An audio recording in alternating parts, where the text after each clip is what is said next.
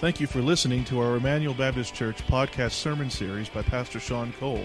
Emmanuel exists to display God's glory, declare God's gospel, and to disciple for God's Great Commission. If you have any questions about this message or would like more information about our church, you can visit our website at www.ebc-online.org. Now here's Pastor Sean. I'm going to have you open John 10:34.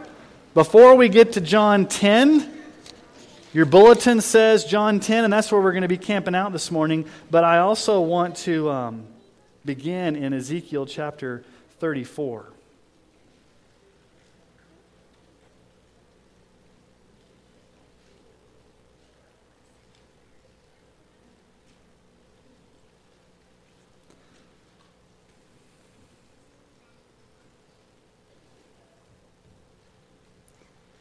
Okay, this is the fun part when your iPad decides to... Okay, I think we'll be okay. Ezekiel chapter 34. So, back in 2005, the BBC ran this very interesting story from the country of Turkey. Turkish shepherds watched in horror as this one sheep began to go over a cliff, a 25-foot cliff, and 1,000 sheep followed after that one sheep. And they all fell to their death, killing about 400 of them. Now, the sheep were able to bounce off each other, and so 1,000 sheep fell off the cliff, killing 400, because one sheep did it and everybody else just followed. Now, what does that tell us about sheep? They're kind of dumb animals, aren't they?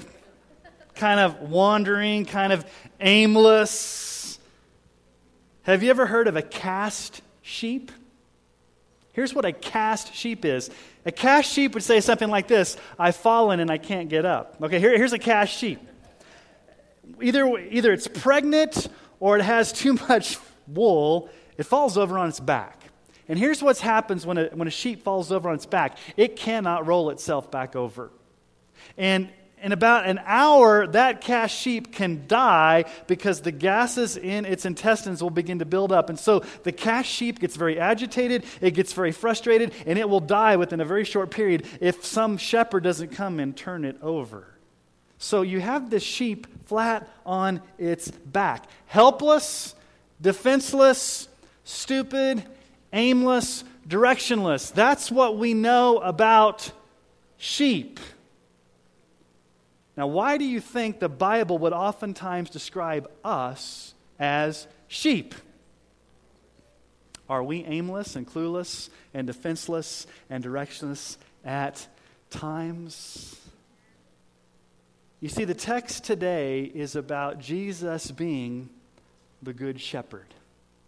But before we get to the text, it's very interesting how this theme of the sheep and the shepherd, this imagery, this motif, shows up all throughout the Bible. Think about the most famous psalm of all time, the 23rd Psalm. What does the 23rd Psalm say?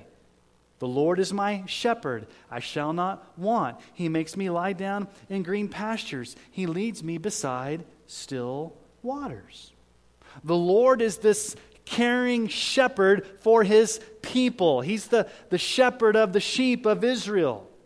God also knew that Israel would be clueless, they would be aimless, they would be wandering, especially in the wilderness. So God said, I'm going to set up a shepherd over you. And so God set up Moses as their shepherd. In Numbers chapter 27, 16 through 17, let the Lord, the God of the spirits of all flesh, appoint a man over the congregation.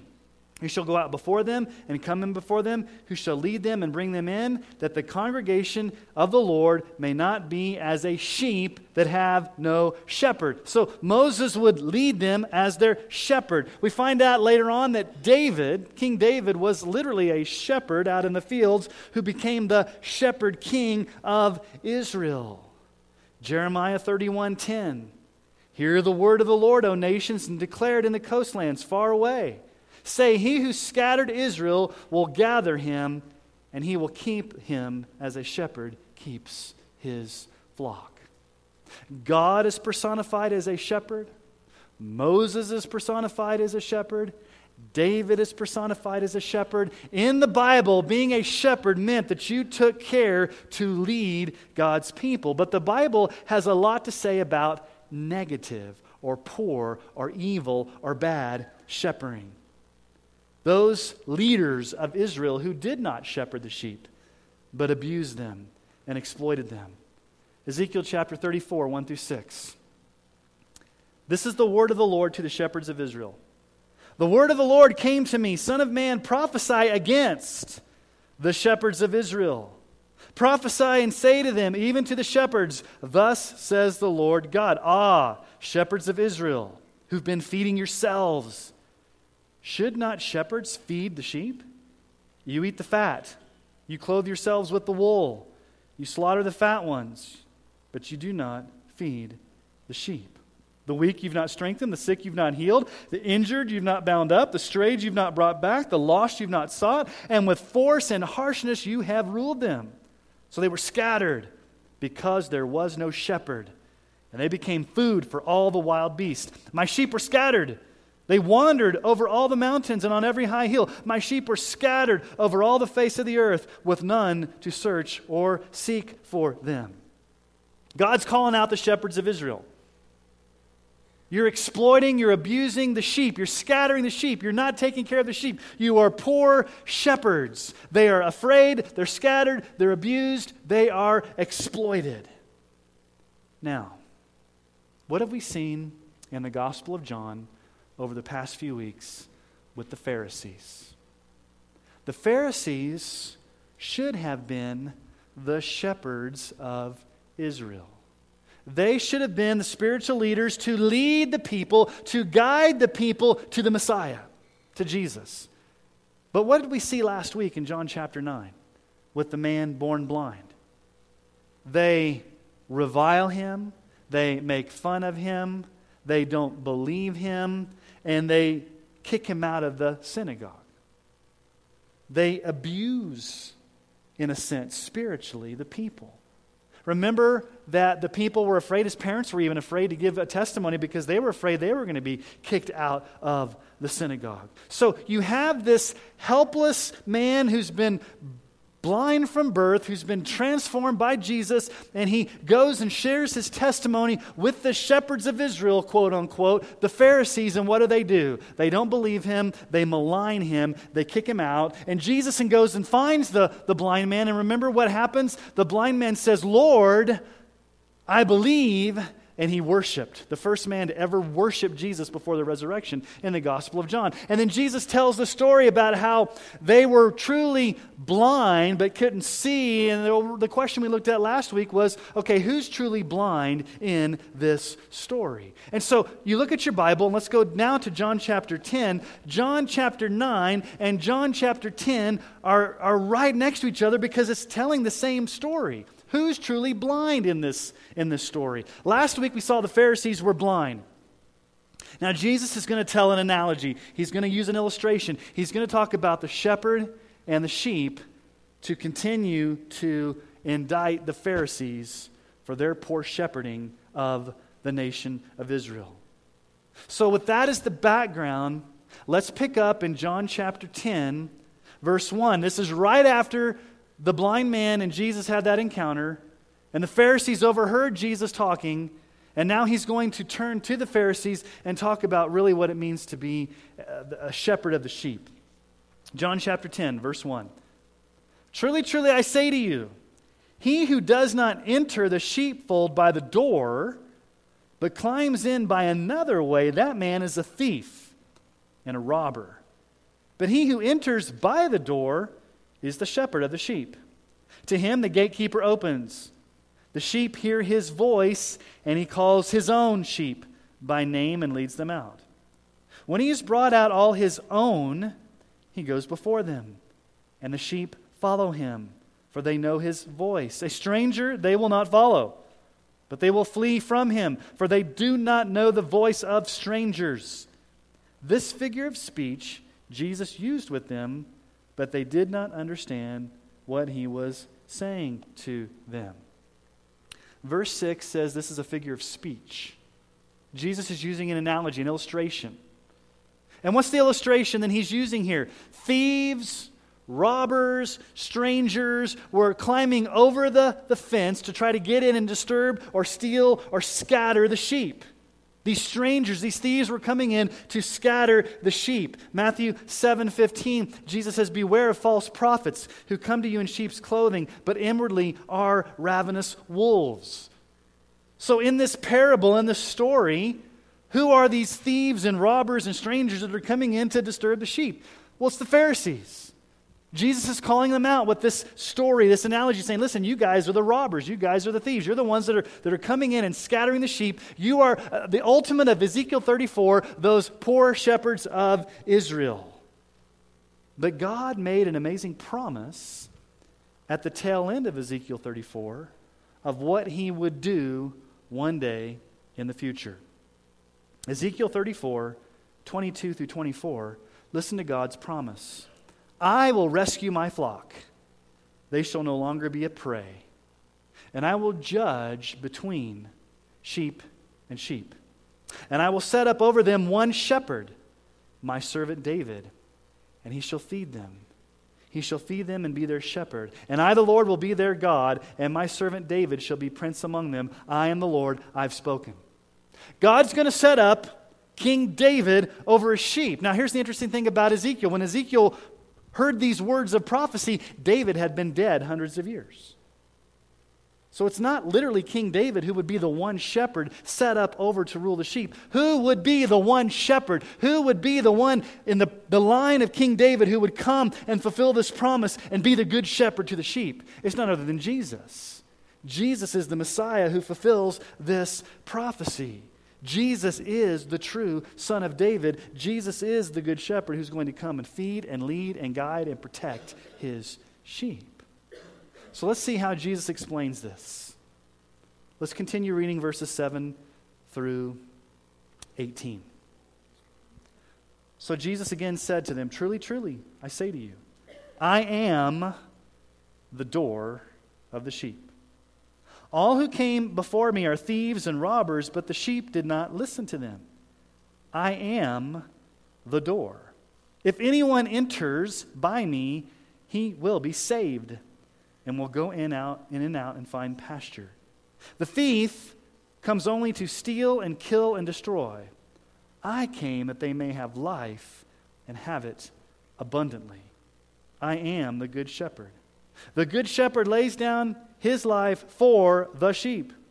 He who is a hired hand and not a shepherd, who does not own the sheep, sees the wolf coming and leaves the sheep and flees, and the wolf snatches them and scatters them. He flees because he is a hired hand and cares nothing for the sheep. I am the good shepherd. I know my own, and my own know me, just as the Father knows me, and I know the Father, and I lay down my life for the sheep. And I have other sheep that are not of this fold. I must bring them also, and they will listen to my voice. So there will be one flock, one shepherd. For this reason the Father loves me, because I lay down my life that I may take it up again. No one takes it from me, but I lay it down on my own accord. I have authority to lay it down, and I have authority to take it up again. This charge I've received from my Father."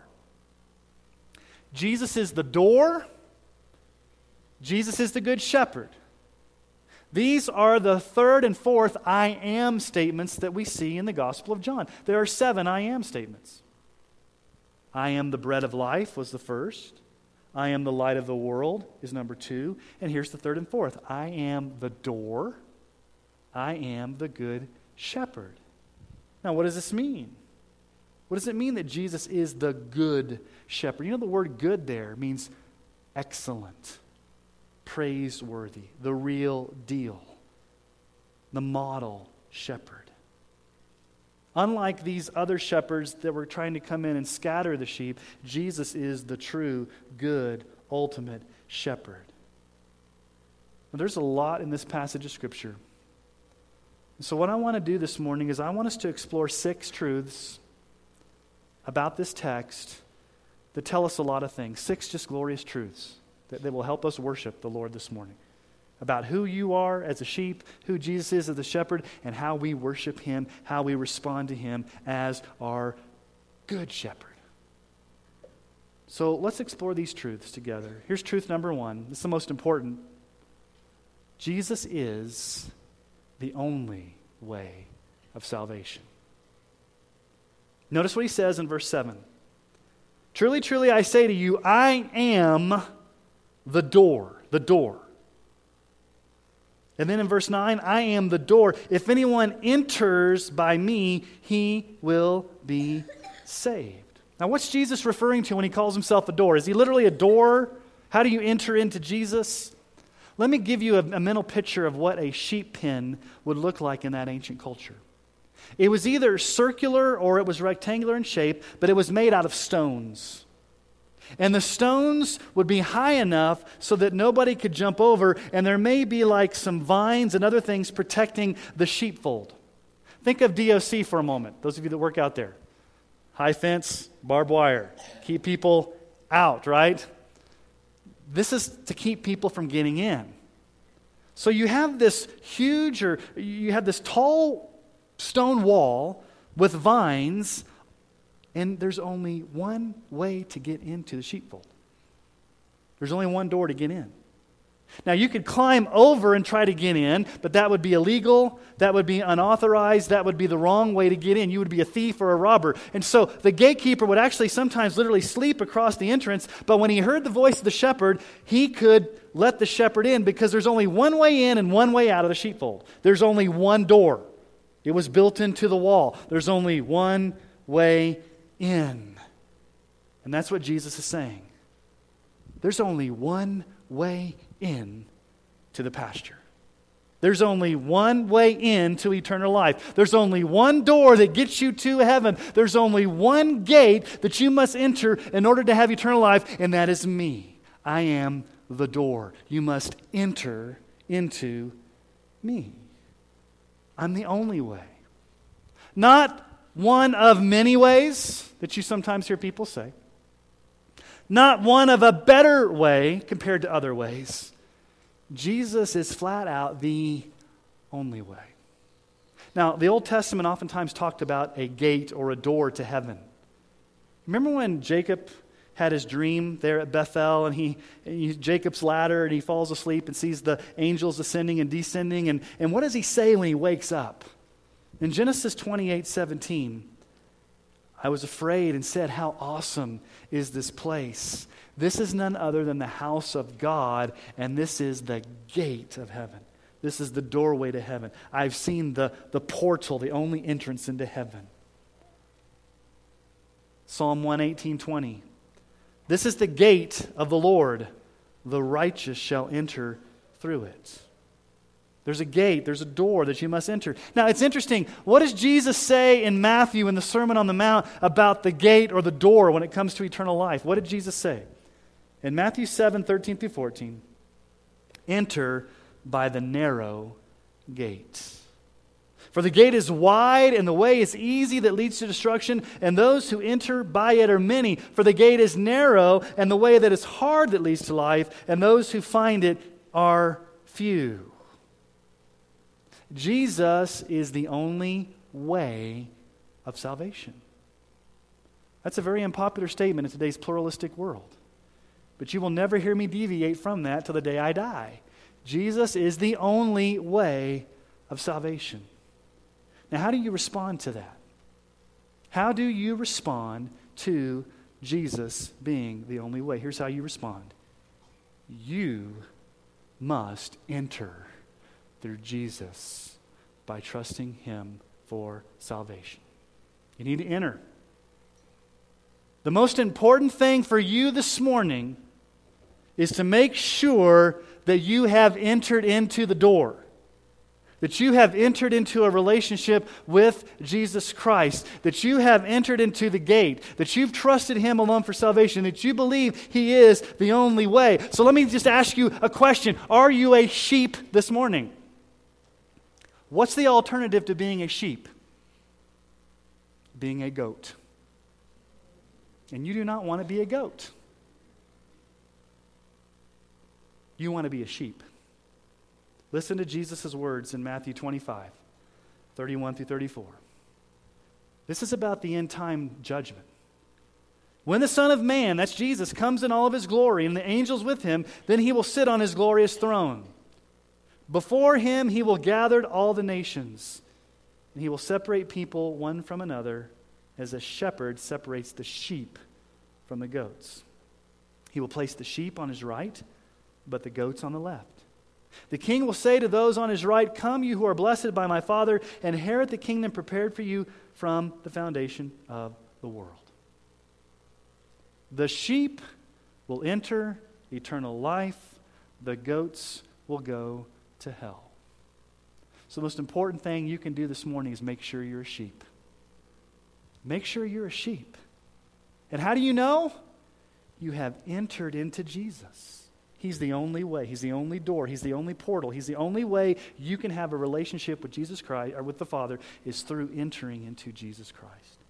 That's the most important thing Jesus says here. I'm the door.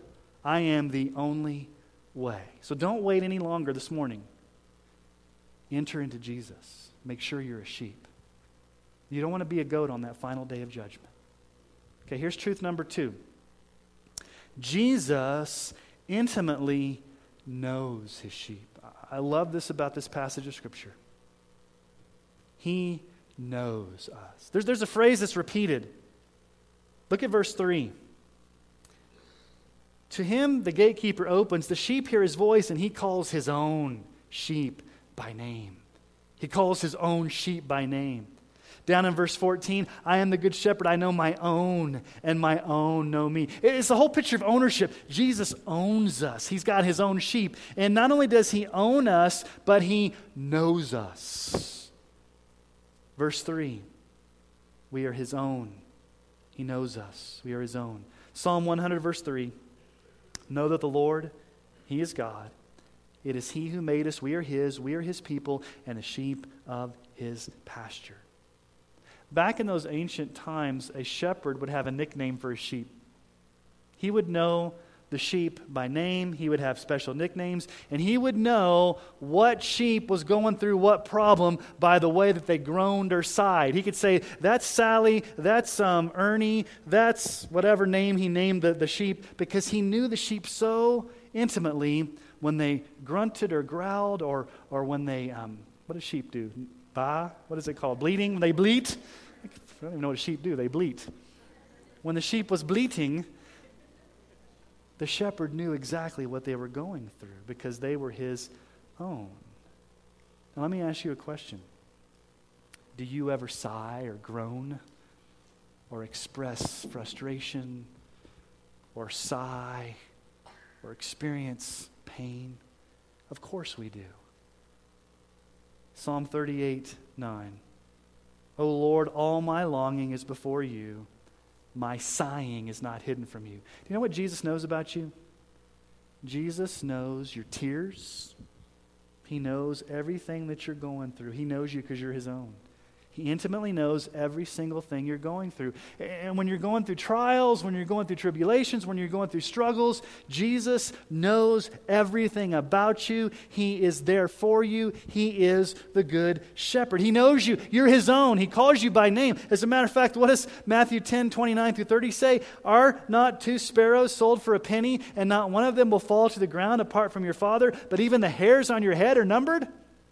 Now, some of you, that's not as challenging for God as others. But the thing about it is that Jesus knows the sheep. He knows the sheep. He knows exactly what you're going through. He knows everything about you. He can look deeply into your life. There's nothing hidden from the eyes of the good shepherd. So here's the question. If he intimately knows you, then how should you respond to the shepherd? Well, spend more time hearing his voice in the Word. There is a very cool interplay between shepherd and sheep in this passage of Scripture. The shepherd knows his sheep, and what do the sheep know? The sheep know his voice. So when a stranger comes and calls to the sheep, they're not going to listen. But when the shepherd comes, when the shepherd opens his mouth, when the shepherd calls, their ears are perked up because they know that's their shepherd. So how do you hear the voice of the shepherd? Well, you go to where his voice is most clearly spoken, and that's his word. Every time you read the Bible, God is speaking to you, and you can hear His voice unadulterated in the written word. You know it's the voice of God because it's the written, inspired Word of God. And so how do you grow in your knowledge of the shepherd? How do you grow in intimacy, knowing Jesus more deeply? Well, you read His Word. You get to know His Word. And the more that you read His Word, guess what you become? You become what I call a discerning listener. Now, what's a discerning listener? It means that when a stranger's voice comes along, and there's some heresy or there's some weird stuff or stuff that's just not right, you have trained yourself so much to hear the voice of the shepherd that when this weird stuff comes along, you don't listen. You're not allured. You're not influenced. You've become a discerning listener. You're able to recognize it's a stranger's voice, not Jesus' voice. Hebrews 5:14, solid food is for the mature, for those who have their powers of discernment trained by constant practice to distinguish good from evil. Are you training yourself by constant practice to distinguish or discern good from evil? How do you do that? The more you read the Word, the more you become a discerning listener. How do you hear the voice of the shepherd? You spend time in His Word. The sheep hear His voice. How do you hear His voice? In His Word. When you read His Word. Truth number 3. Jesus lovingly leads His sheep. Not only does He know you, but He leads you. Verse 3, to Him the gatekeeper opens, the sheep hear His voice, and He calls His own sheep by name. And what does He do? He leads them out. Verse 4, when He has brought out all His own, He goes before them, and the sheep follow Him, for they know His voice. This is really what it means for Jesus to be the Lord of your life. He's the leader. He's the guide. He's the one that's out front. You're following Him. You are following Jesus. Now, today, when you look at some type of sheep pens and sheep farmers, a lot of times there's a sheepdog that herds them from behind, kind of like we herd cattle. But back during Jesus' time and even to today, the shepherd did not go behind herding the sheep from behind. He stands out in front of the sheep.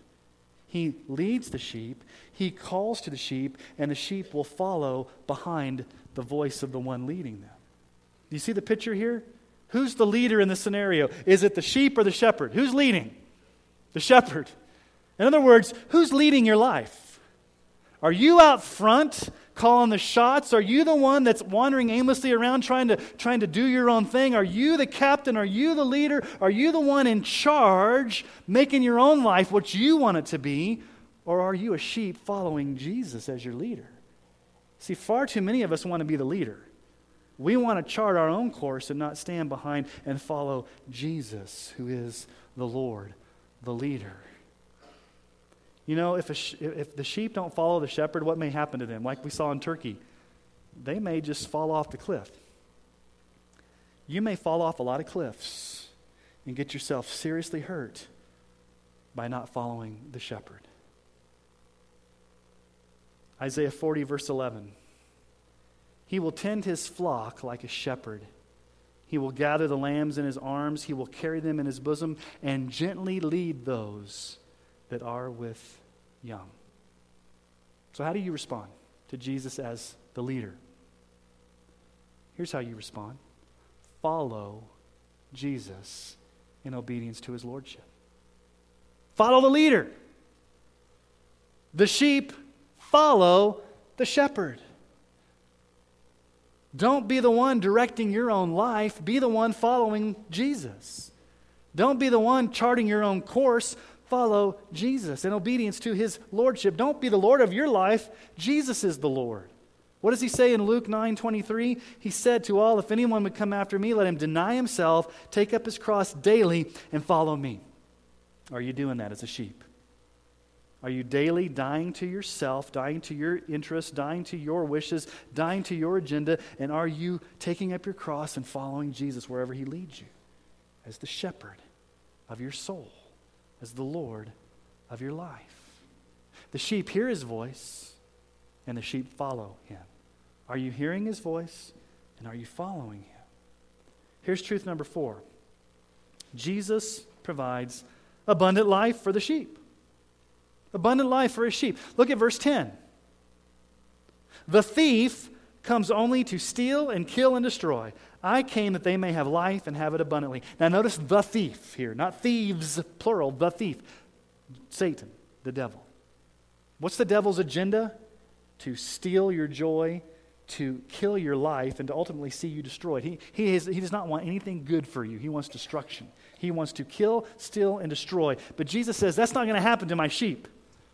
That can't happen to you as a sheep. Satan can't come in and destroy you. Jesus says, I have given them life. And what type of life? Not just eternal life, but abundant life. I've given them life abundantly. You can experience the joy of your salvation, the joy of forgiveness, the satisfaction that comes in having a personal relationship with Christ, the security of knowing that He will lead you to streams of living water. What does the 23rd Psalm say? Psalm 23:2. He makes me lie down in green pastures. He leads me beside still waters. This abundant life of joy. Jesus said earlier, streams of living water will flow from you. Now, abundant does not mean stress-free or pain-free or tribulation-free. Jesus could give you an abundant life of trials. Thank you, Jesus. Abundantly doesn't necessarily mean everything's going to be peaches and cream or lollipops and whatever people. It doesn't mean that everything's going to go your way. It just means that the life that He gives you is going to be full because He's the center of your life. And He will be with you through whatever you go through as your joy, as your safety, as your security. So how do you respond to that? Well, just enjoy fellowship with Jesus. Enjoy that fellowship with Jesus by feeding on the green pastures of His Word. It's okay. You have permission to enjoy Jesus. Amen? Some of you just aren't here this morning, are you? It's okay to enjoy Jesus. To enjoy His presence, to feed off of His Word, to spend time in worship. Here's truth number 5. Jesus sacrificially died for His sheep. This is really the heart of the passage. Verse 11. I am the good shepherd. The good shepherd lays down his life for the sheep. Now, this lay down his life is very unique terminology. It's not really found anywhere else in the Bible. This whole idea of Jesus laying down his life, He has authority to lay it down, He has authority to take it up. It's this whole idea that Jesus is dying not only as the shepherd, but as the sheep as well, the Lamb of God that takes away our sins. It's this whole idea that Jesus is giving of His life for the sheep. Very, very important. Prepositions are very, very important in the Greek language. For the sheep. Huper is the Greek preposition. We translate huper or for this way. In the place of. In the stead of. As a substitute for. That little Greek preposition is none other than Jesus dying in the place of as a substitutionary sacrifice for sinners who should have died on the cross. We should have died as sheep. We should have been the ones nailed to that cross, experiencing all of the guilt of our sin, experiencing all the justice of God's wrath against sin for our rebellion. But instead of us dying on the cross for our sins that we could never pay for, Jesus steps in the gap and He dies in our place as the good shepherd for His sheep. It's very reminiscent to the Old Testament language in Isaiah 53, 6 through 7. All we like sheep have gone astray. We've turned everyone to his own way.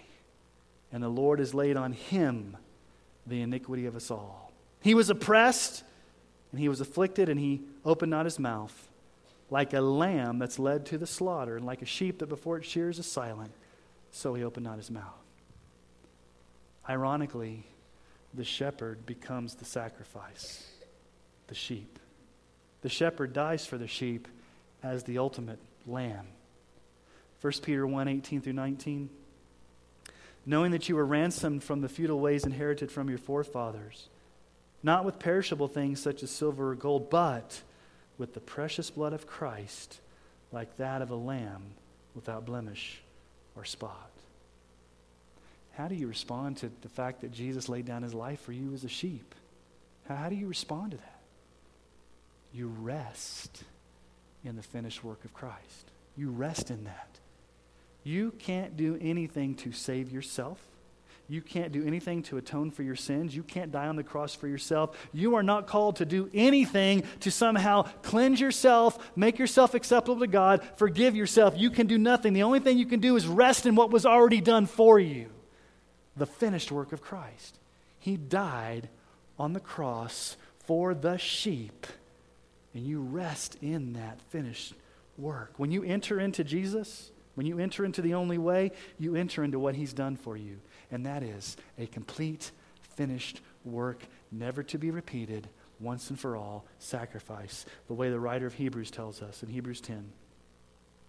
But when Christ had offered for all time a single sacrifice for sins, he sat down at the right hand of God, waiting from that time until his enemies should be made a footstool for his feet. For by a single offering, he has perfected for all time those who are being sanctified. It was a once and for all sacrifice. Jesus, the Good Shepherd, laid down his life for the sheep in your place. Rest in the finished work of Christ. But there's one other truth that we can't miss, because this applies to us and what our mandate is as a church. Truth number 6. Jesus will gather all his sheep into one flock. Look at verse 16. It may be a little bit confusing. Like, what is Jesus talking about here? I have other sheep that are not of this fold. I must bring them also, and they will listen to my voice. There will be one flock, one shepherd. What's Jesus talking about here? Who's his original audience he's talking to here in the Gospel of John? Jews. I have other sheep that aren't of this flock. Who's he talking about? Gentiles. Non-Jews that he has as his sheep. Gentiles that are scattered throughout the world right now as sheep. John 11:51-52, Caiaphas did not know any better when he was prophesying about what Jesus would do. He did not say this of his own accord, but being high priest that year, he prophesied that Jesus would die for the nation. Who's that? Israel. And not for the nation only, but also to gather into one the children of God who are scattered abroad. Right now,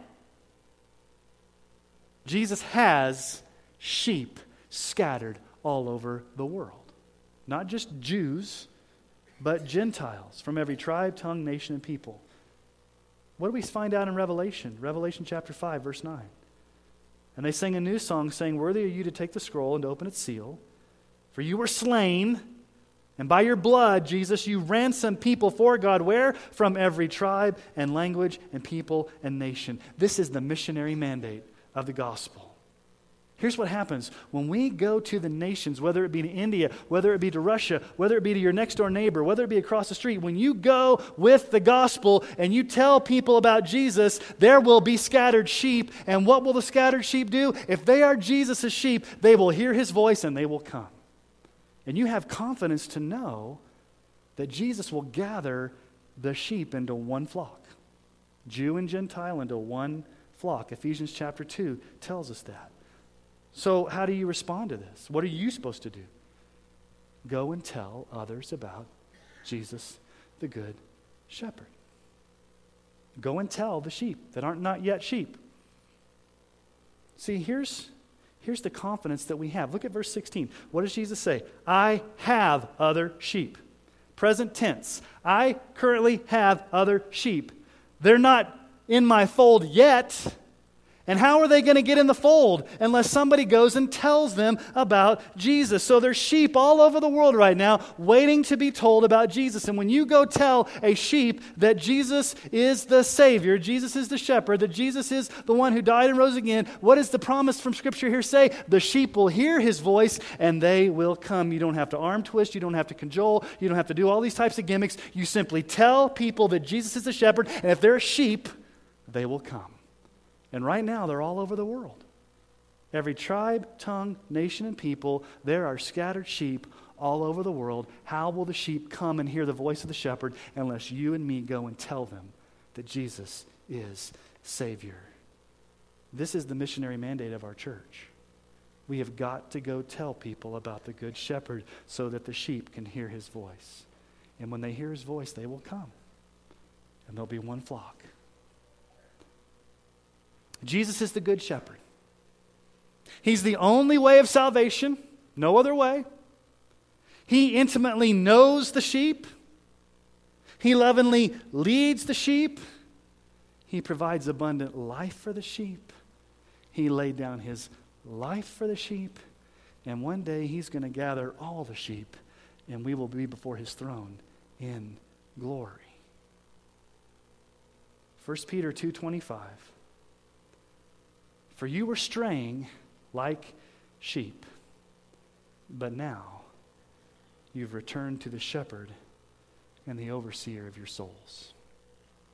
Jesus is the shepherd of your soul. And Peter here says, you're wandering, you're aimless. How many of you here are wandering? How many of you here are aimless? How many of you here are directionless, defenseless? You're like a sheep. Peter says, listen, you need to return to the shepherd of your soul, Jesus, the good shepherd.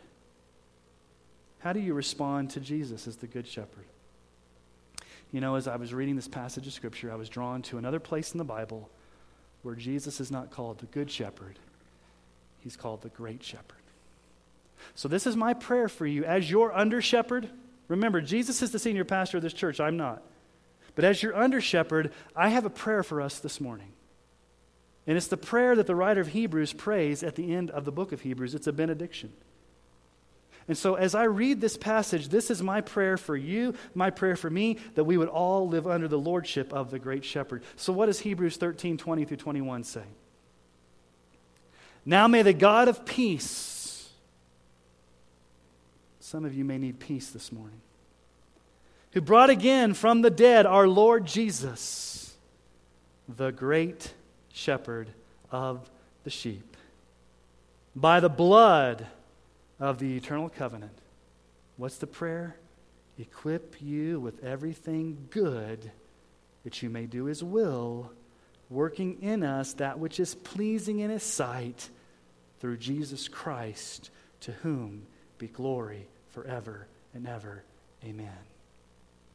Would we all leave this place being equipped by Jesus to live a life that's pleasing to him, that's a life that glorifies him, because he's the great shepherd of the sheep, that by the blood of his cross laid down his life, that you and me might have abundance, we might have direction, we might have intimacy, we might have joy, and we might be able to tell others about this Jesus. So there'll be one flock. I don't know about you, but I cannot wait till that day when the entire of God's elect redeemed people are before the throne of grace, and we are singing personally to the Lamb who was slain, our great shepherd. I don't want you to miss that. So make sure today that you're a sheep. Enter into Jesus as the only way. Let me ask you to bow your heads this morning.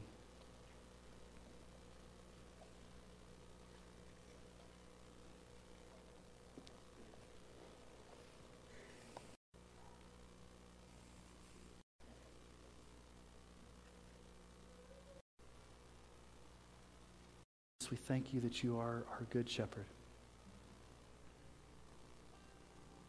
Thank you for having the authority to lay down your life for the sheep. We did not deserve your sacrifice. We do not deserve your love or your grace, but you chose to do it anyway because you love the sheep. Thank you, Jesus, that you know us intimately. That no matter what we're going through even this morning, that you know about it, you care about it, you're there for us. We can cast our cares upon you because you care about us. You're not distant. You're right in the middle of what we're going through.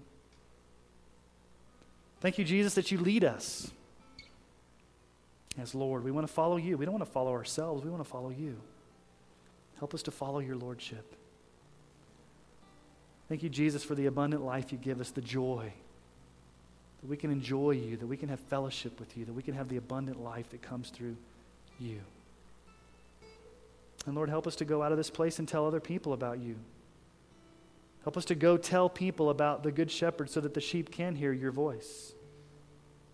Help us to go out with the gospel with confidence.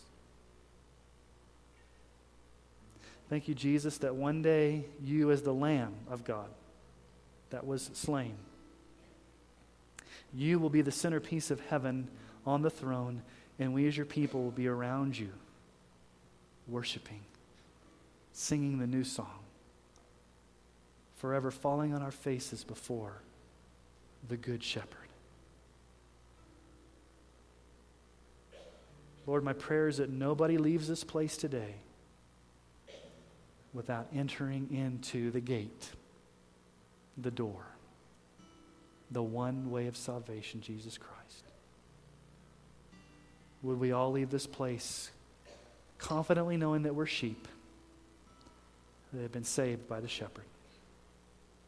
We ask this in Jesus' name and for his glory. Amen.